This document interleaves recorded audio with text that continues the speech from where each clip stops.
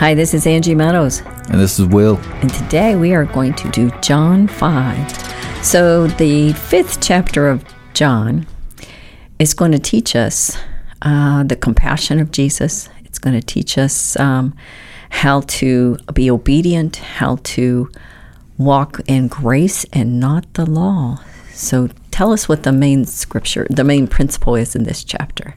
Warning, sin no more, lest something worse will come upon you. Okay, so there's a warning here, and he's telling this fellow that's by the pool of Bethesda that gets healed, don't go and sin anymore. So when I used to teach 4-year-olds, Will, I would say we would have a little lesson and we would talk about sin. Well, they didn't know what sin was. They were 4. And I'm like, hitting your sister. And they'd be like, oh, yes, that's sin. That's definitely sin. And I'm like, yelling at your mother. And they would be like, yes, that's sin. And so they could tell me what sin was. And then I'd say, but what if you're kind and you go and you help your mom fold laundry? Oh, no, that's not sin. And so they could tell me, even though they were 4. So there's these verses that says it's put into our hearts what sin is, that we, even people without the law, know that murder's wrong. They know that stealing's wrong. So there are things in our lives that we allow that we should not allow. And when we speak of that, all of our fingers need to be pointing at ourselves so that we correct ourselves. And as we correct ourselves, our friends will correct themselves. So he said to him, do you want me to be made well? In John 5:6. So that would be our memory verse. Because, a lot of people they don't want to get better. Oh, no. Yeah, they kind of like being sick. I'm not sure how they get stuck wanting to be sick. But, until you're ready, you want to be made well, you're not going to get there. So let's look at John 5:1. After this, there was a feast of the Jews, and Jesus went up to Jerusalem. Okay, so what just happened? They had a feast. And where'd they go? To Jerusalem. All right. And verse 5:2.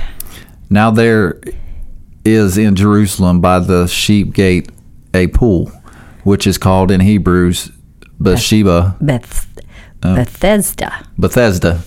having 5 porches. Yeah, so where's the pool? In Jerusalem. By the sheep gate. And what's it called? Bethesda.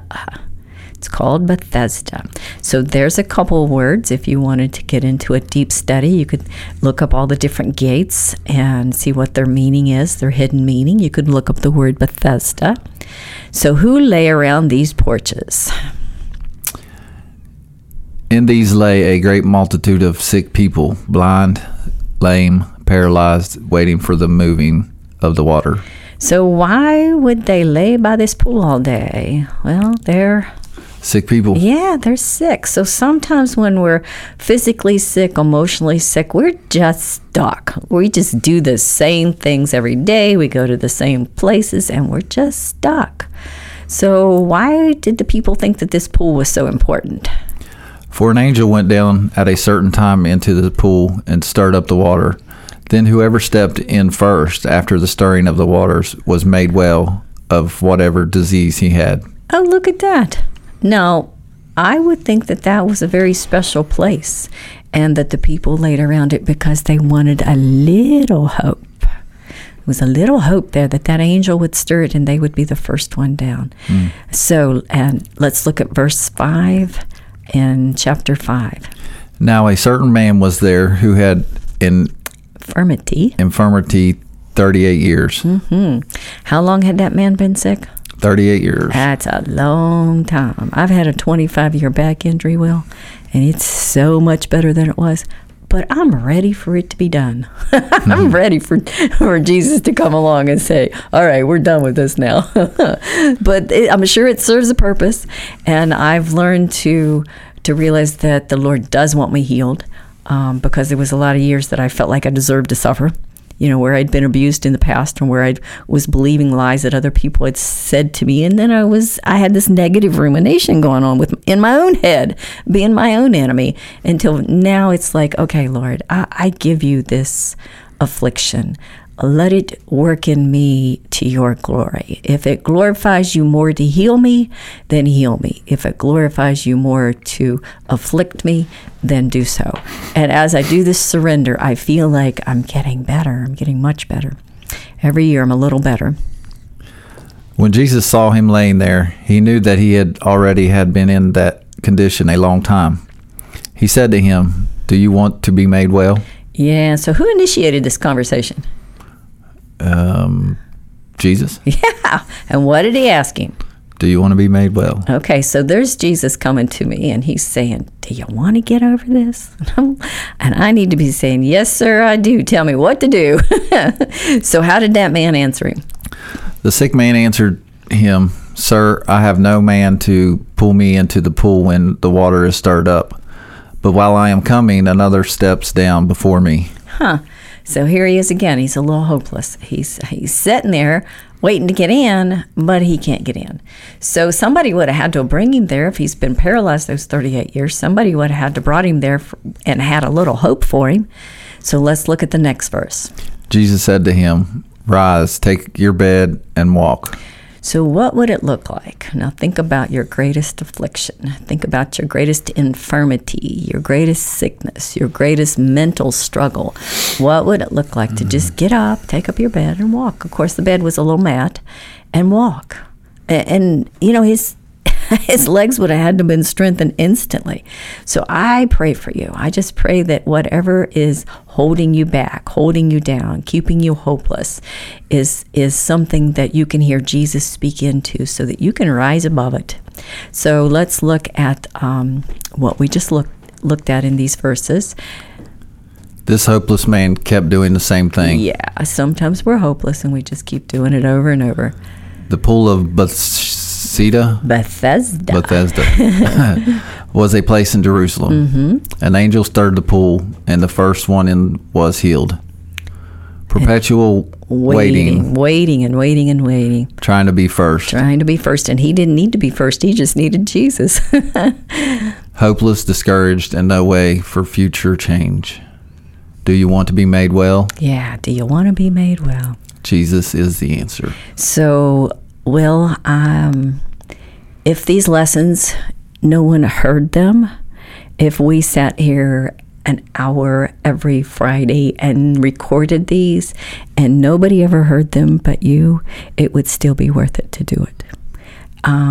You're that precious. No matter where you're at in life, you need to know that you're that precious, that Jesus will come alongside you, that he will disciple you, that he will find you in your hopeless, desperate spot. And he'll say, take up your bed and walk.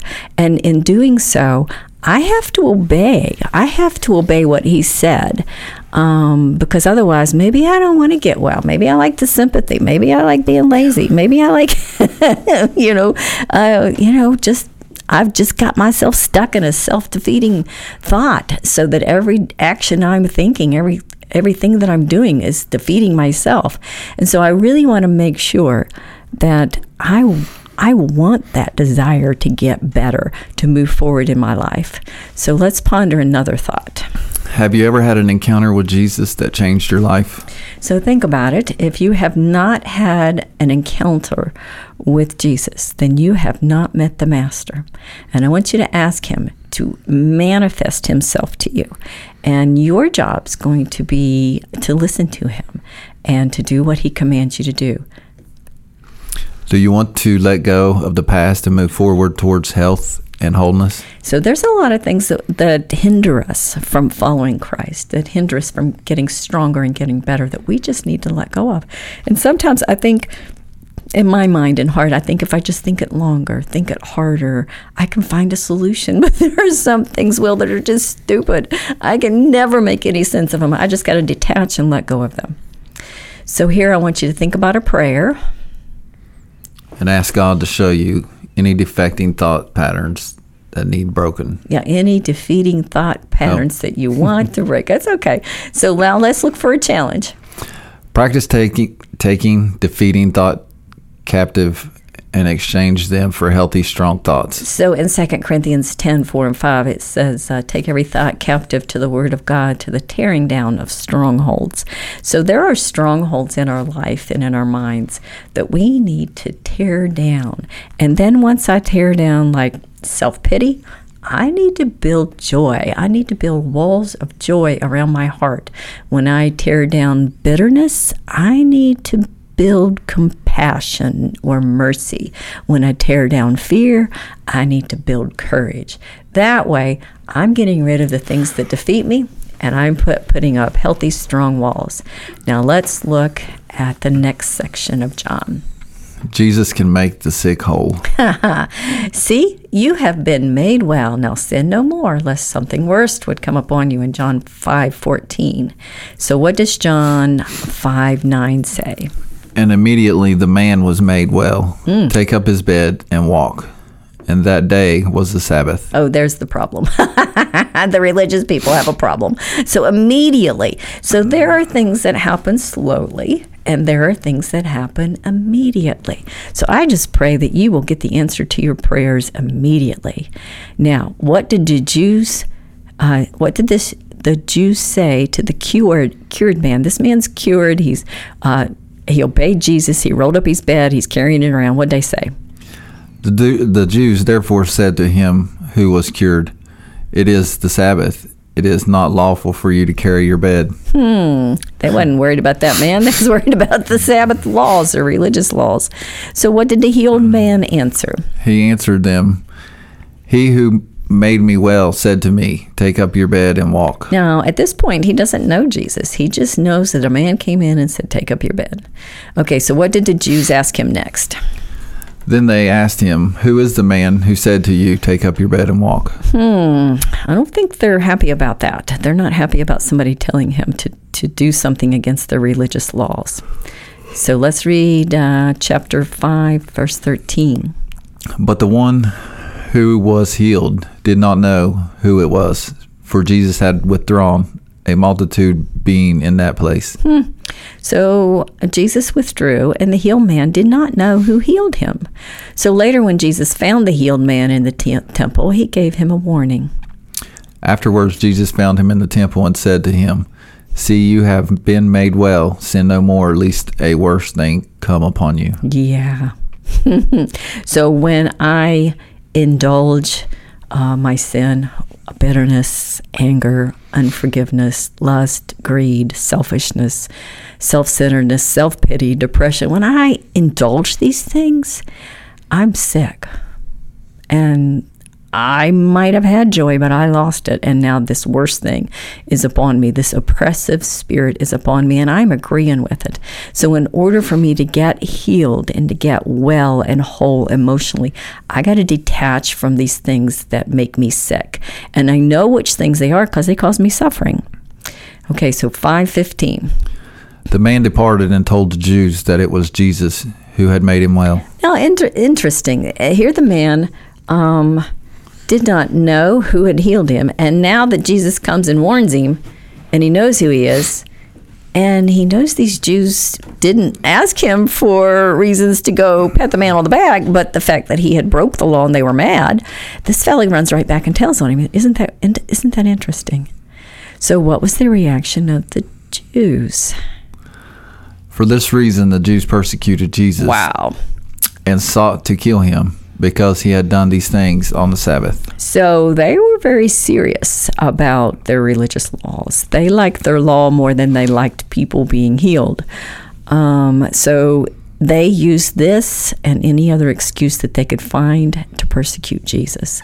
So sometimes the Lord will lead you to do things that are contrary to what your friends and family think you should do. Maybe it's a tenderness, a giving, a forgiveness of somebody who's really wounded people, a helping someone that everybody has cast off, and you go back and do this, and then you're persecuted for it. And that's okay. So did Jesus imply that his Father works on the Sabbath? But Jesus answered them, "My Father has been working until now, and I have been working." Well, look at that. And that's kind of an answer that you would not expect him to to be saying, but he's a little bit saying, now, wait a minute. The Father doesn't stop working just because it's the Sabbath. All right. For what greater reason did they seek to kill Jesus? Therefore the Jews sought out all the more to kill him, because he not only broke the Sabbath, but also said that God was his Father, making himself equal with God. Yeah, they didn't like that. They didn't understand that he was the Messiah. They thought that the Messiah would come in, be born in a palace, born of a king, set up a throne, put down the rulers of Rome, and take back things in a different way than what was going on. And he was setting up a kingdom, but his kingdom was not of this earth. So let's look at what relationship Jesus is to God.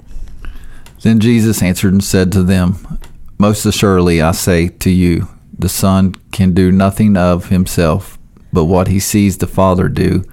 For whatever he does, the Son also does in like manner. So what would it look like, Will, if my heart was so intertwined with the Father that I only did what he told me to do?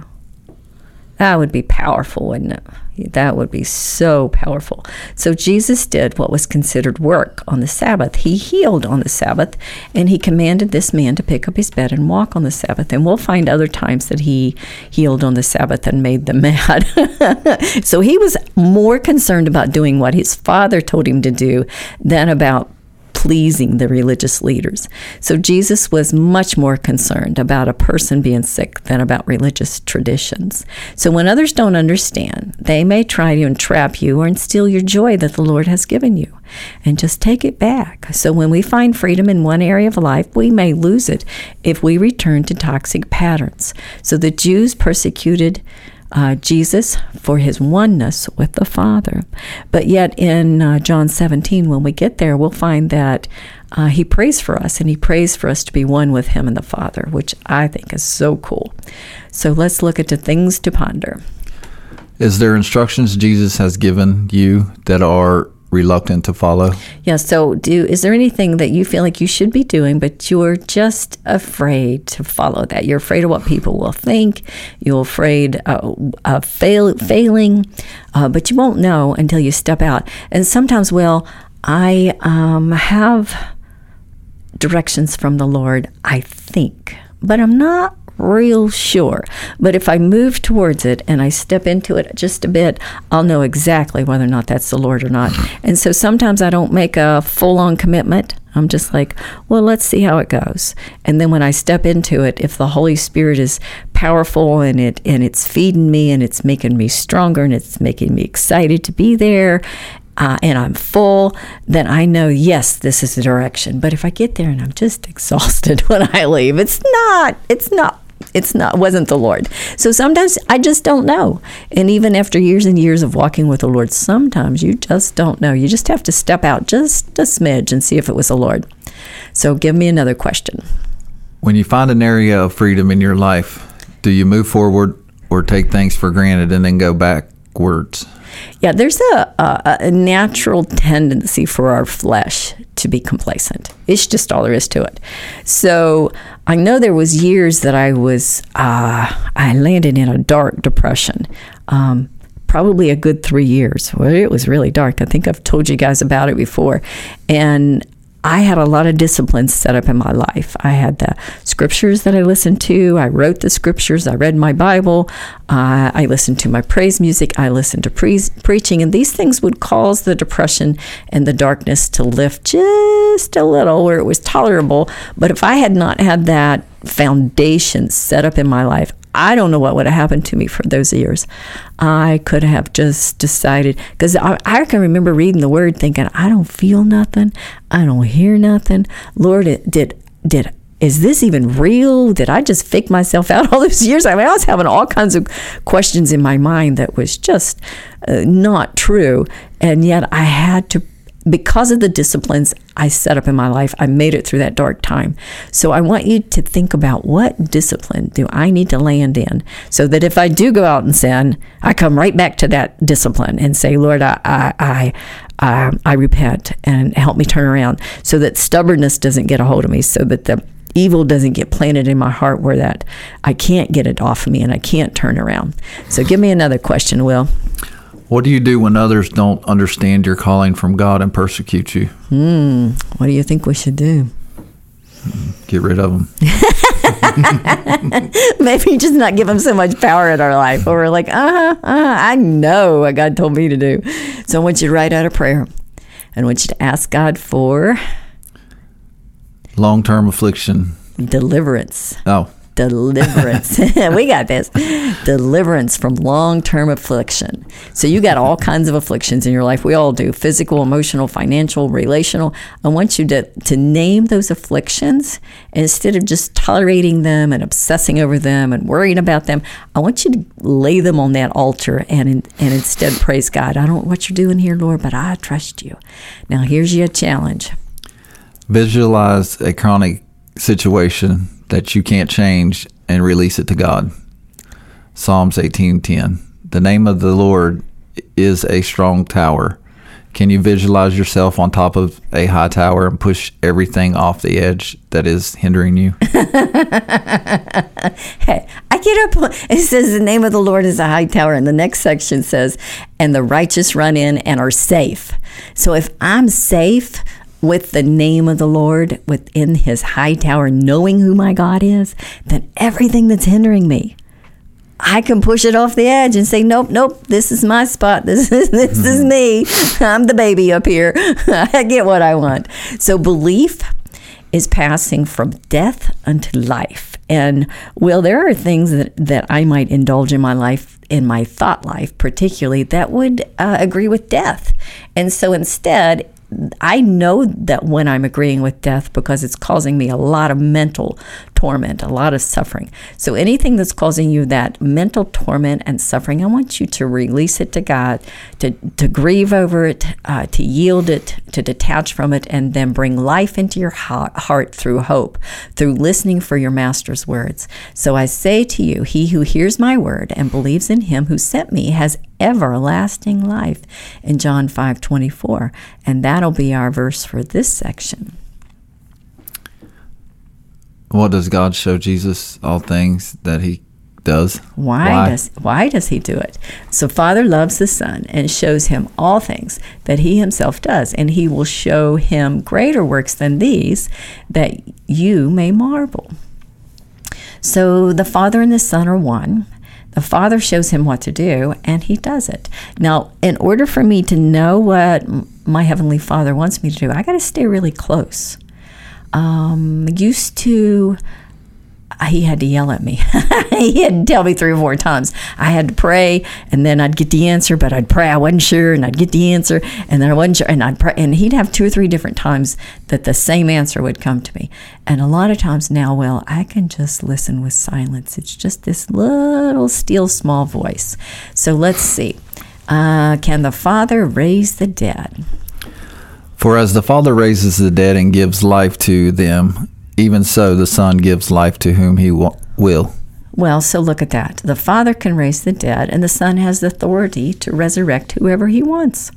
So there is a power in coming from death into life, in being reborn, like Nicodemus was last time, and understanding that there's an authority, as Jesus lives in us, there's an authority to resurrect my true self, to not be stuck in that depression or that addiction or that problem.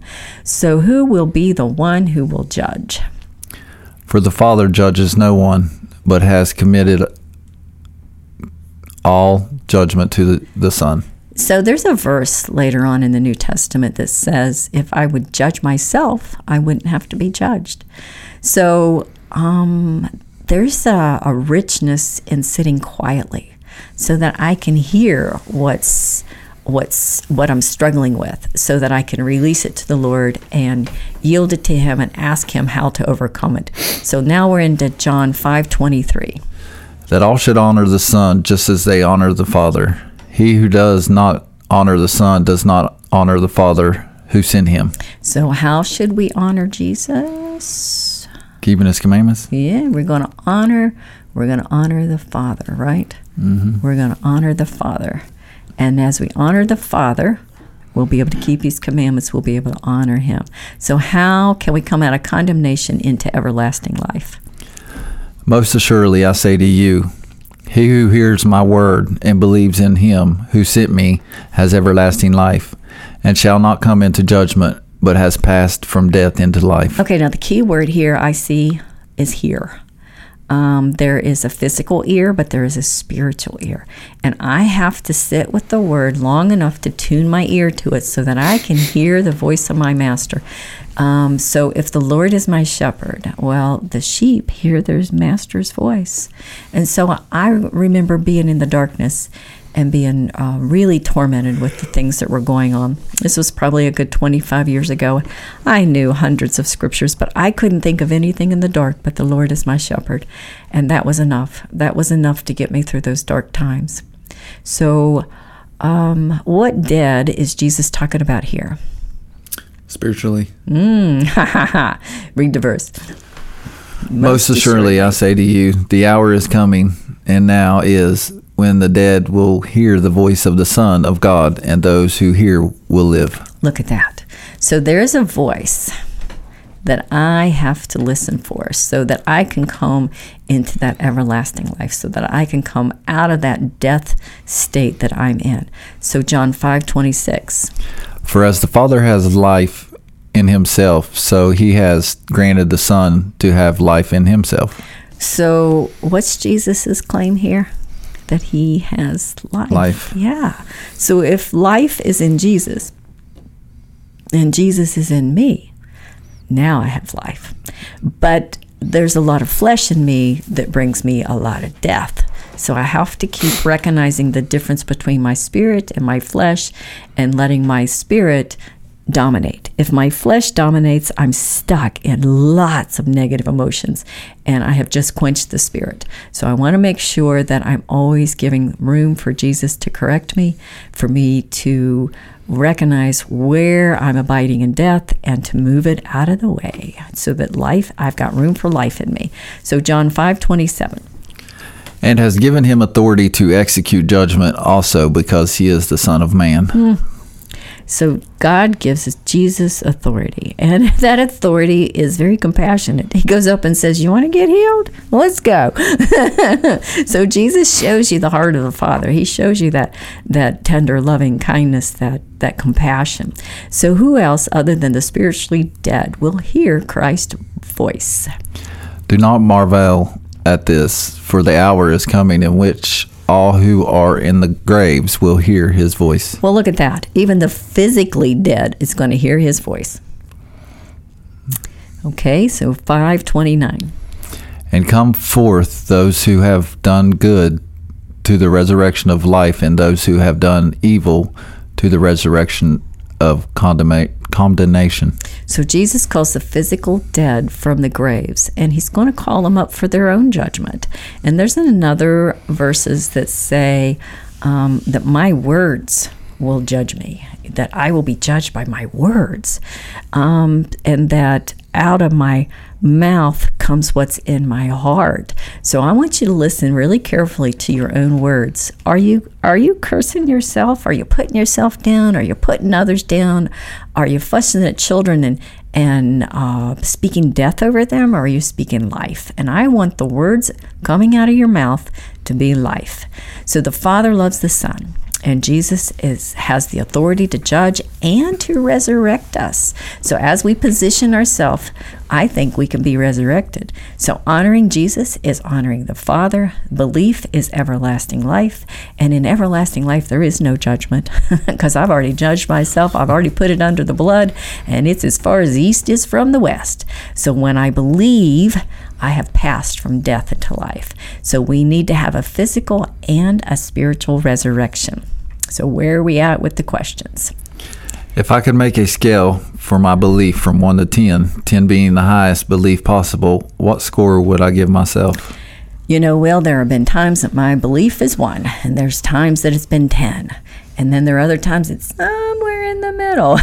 But the more I say to the Lord, I believe, help my unbelief, it's like I take the chains off his hands where he's allowed to intervene on my behalf. So no matter what it looks like, I want you to believe that God has your best interest at heart. So number 2 question. My anxiety is a signal of my unbelief. How much anxiety do I experience? Rate your anxiety from 1 to 10. 10 being extremely anxious. Yes. So if I have a lot of anxiety, that is a signal to me that, I forgot to believe. Lord, forgive me. I forgot to get in the Word today. I forgot to rehearse your Word. I forgot to speak to myself with life. Instead, I'm speaking death, and I am sorry. And I repent for that anxiety, and I move it out of the way and say, Lord, give me the strength to trust you. Now, give me another question, Will. If I am in self-condemnation, am I abiding in life or death? What do you think? Death. Oh, yeah. Don't beat yourself up. There's no condemnation in those who walk in Christ Jesus, according to the Spirit and not according to the flesh.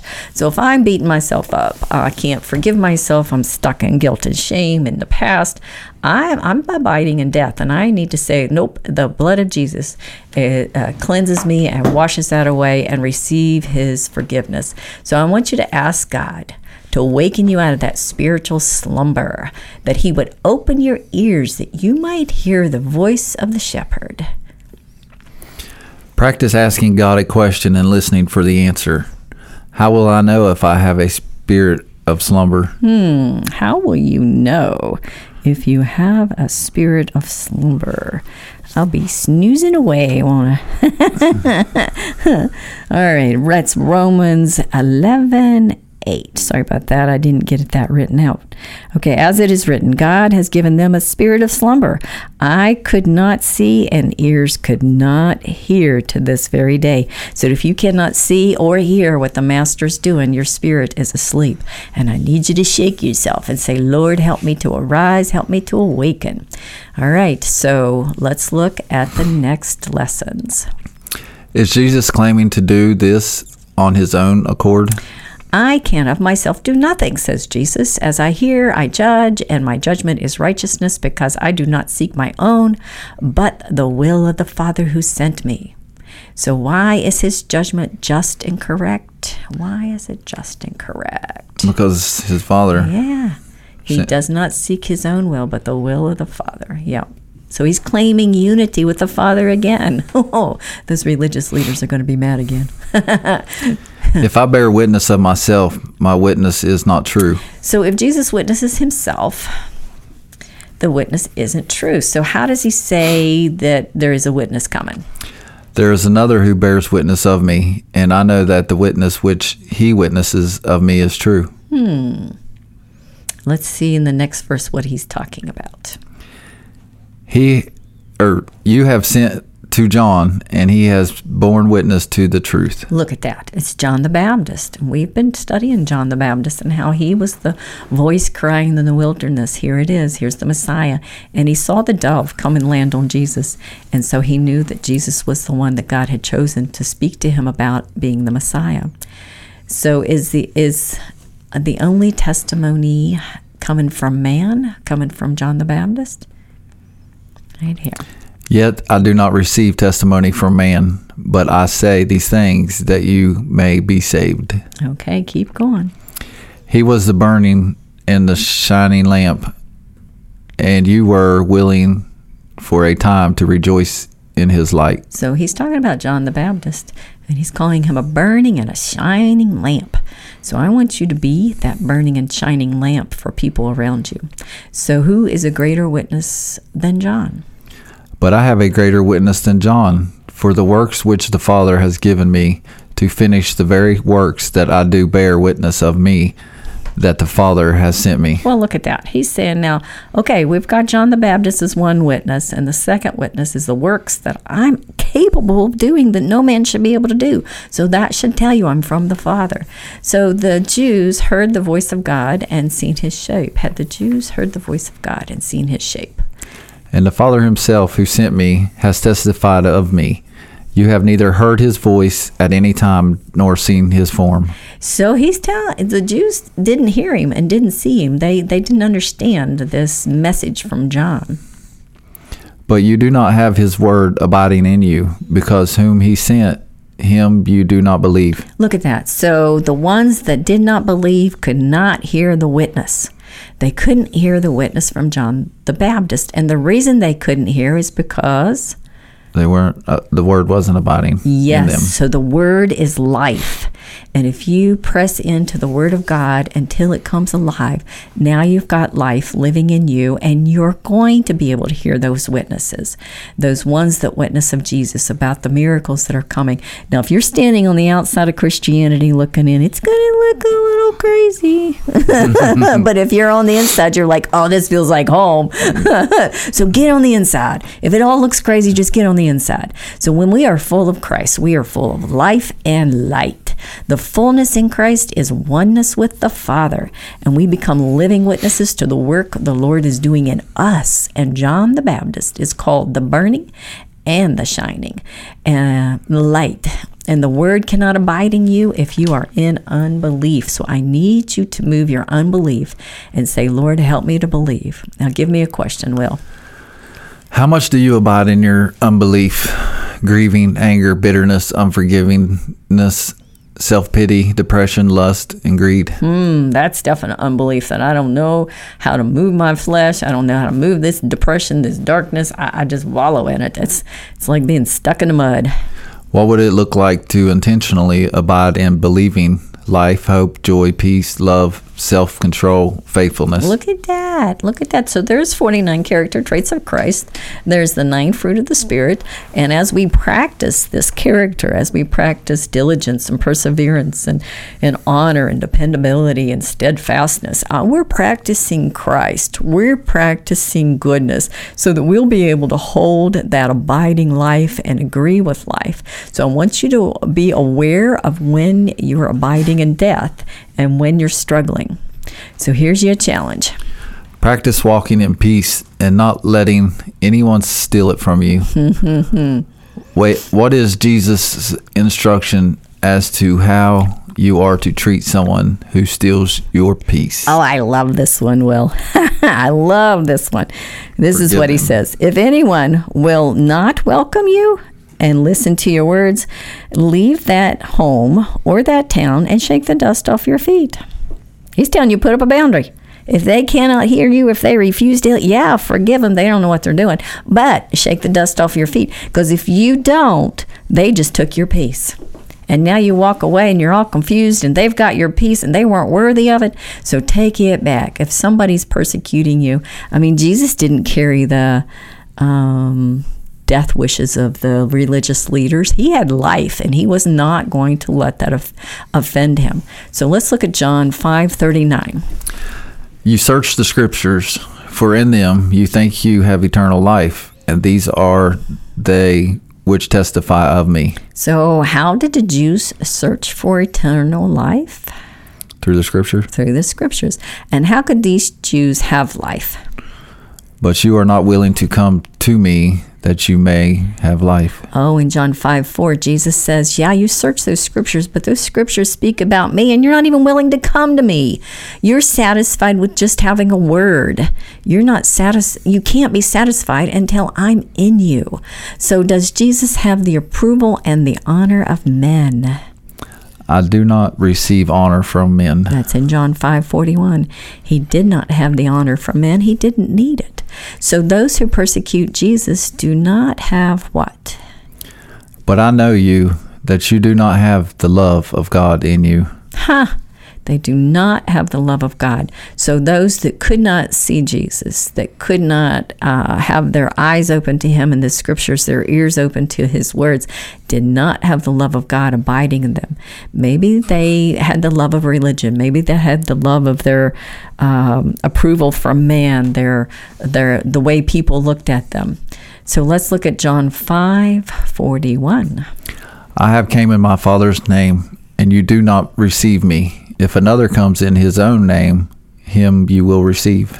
So when Jesus came in the Father's name, did the Jews receive him? No. No, they didn't. And who will the Jews receive in the future? One that comes In his own name. in his own name. And I think he's talking about later times when people come and they profess their goodness, and maybe even the Antichrist. Mm-hmm. So what is the reason that these Jews cannot believe? Now, it's right here in Scripture in 5:44. Why? What struggle am I dealing with if I can't believe? How can you believe? Who receives honor from one another, and do not seek the honor that comes from the only God? Okay, so if I am a man pleaser, I think it's in Galatians 1, it says, if I am pleasing man, I have stopped pleasing God. And then in Proverbs, it says the fear of man is a snare. So if I'm afraid of man, if I want to please people all the time, and so I'm changing my behaviors and I'm anxious trying to please them, then I'm not pleasing God. So I want to honor God first and then let everybody else fall where they fall. If they want to persecute me, fine. If they want to be happy with me, fine. But that's not in my business. My business is to please God. Right. So who will accuse these men? John 5:45. Do not think that I shall accuse you to my Father. There is no one who accuses you, Moses, in whom you trust. There is one. There is one who accuses you, Moses, in whom you trust. Because now he's talking about the word that Moses wrote. So how will Moses accuse them? For if you believe Moses, you will believe me, for he wrote about me. How about that? So Moses wrote about Jesus. But if you do not believe his writings, how will you believe my words? So do these men really believe Moses' writings? No. Because if they did, they would believe Jesus. Mm-hmm. So he's saying, you say you believe Moses' words, but you couldn't possibly believe because you can't believe me because the love of the Father is not abiding in you. So you cannot hear me. So searching the Scripture is in vain if we do not believe. Coming to Jesus and believing upon him brings life. And those who want the honor of men do not receive the honor of God. And persecutors have no love for God in them. So give me a question, Will. How can I recognize my need to receive gratitude or honor from people? Yeah, if I'm fearful, if I'm worried about stuff constantly, if I'm not very confident in where I'm at and what I'm doing, I might be tiptoeing around people, and then I know that I've got some struggles to deal with there to start working through. Okay, number 2. Can I develop compassion in the face of persecution by understanding that people who persecute others are abiding in unbelief and in death? Oh, wow. That's pretty clear that I should not give them power over me. Power to flip my mood, to take my peace, to make me give up on Christ, give up on my church family. But to abide in my belief and to let it ground me deeper in my love for God. Write out a prayer and ask God to show you hidden truths that you may believe. So as you study the Word of God, if there's a scripture that feels different than the other ones, if it feels a little highlighted, if it's a little bolder and it pricks your interest a little more, I want you to think about that because there's a hidden truth in that one. So write that one down and speak it to yourself throughout the day. And as you speak it to yourself, the Lord will illuminate things from it. So in the challenge, you could choose words like the feast. There's all these different feasts.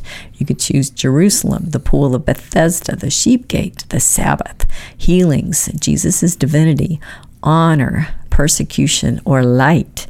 And you could take one of those words and you could Google it on your Bible app and you could read all the scriptures that have to do with that. And then you would maybe be able to figure out what are the instructions, what are the conditions, what's the warnings, what's the promises that go along with receiving this light for the feast. What did they mean? What did they mean to us these days? And so as you do this, and as you do this study, I want it to pique your interest for the studies to come that God will highlight to you through the Holy Spirit. And there is a there's a way to feed yourself, to eat of His Word, so that you become strong and mighty in spirit. And this was Angie Meadows. And this is Will. You want to listen to us again? We're on the Rock to Recovery on Podbean, Spotify, iTunes, and Pandora.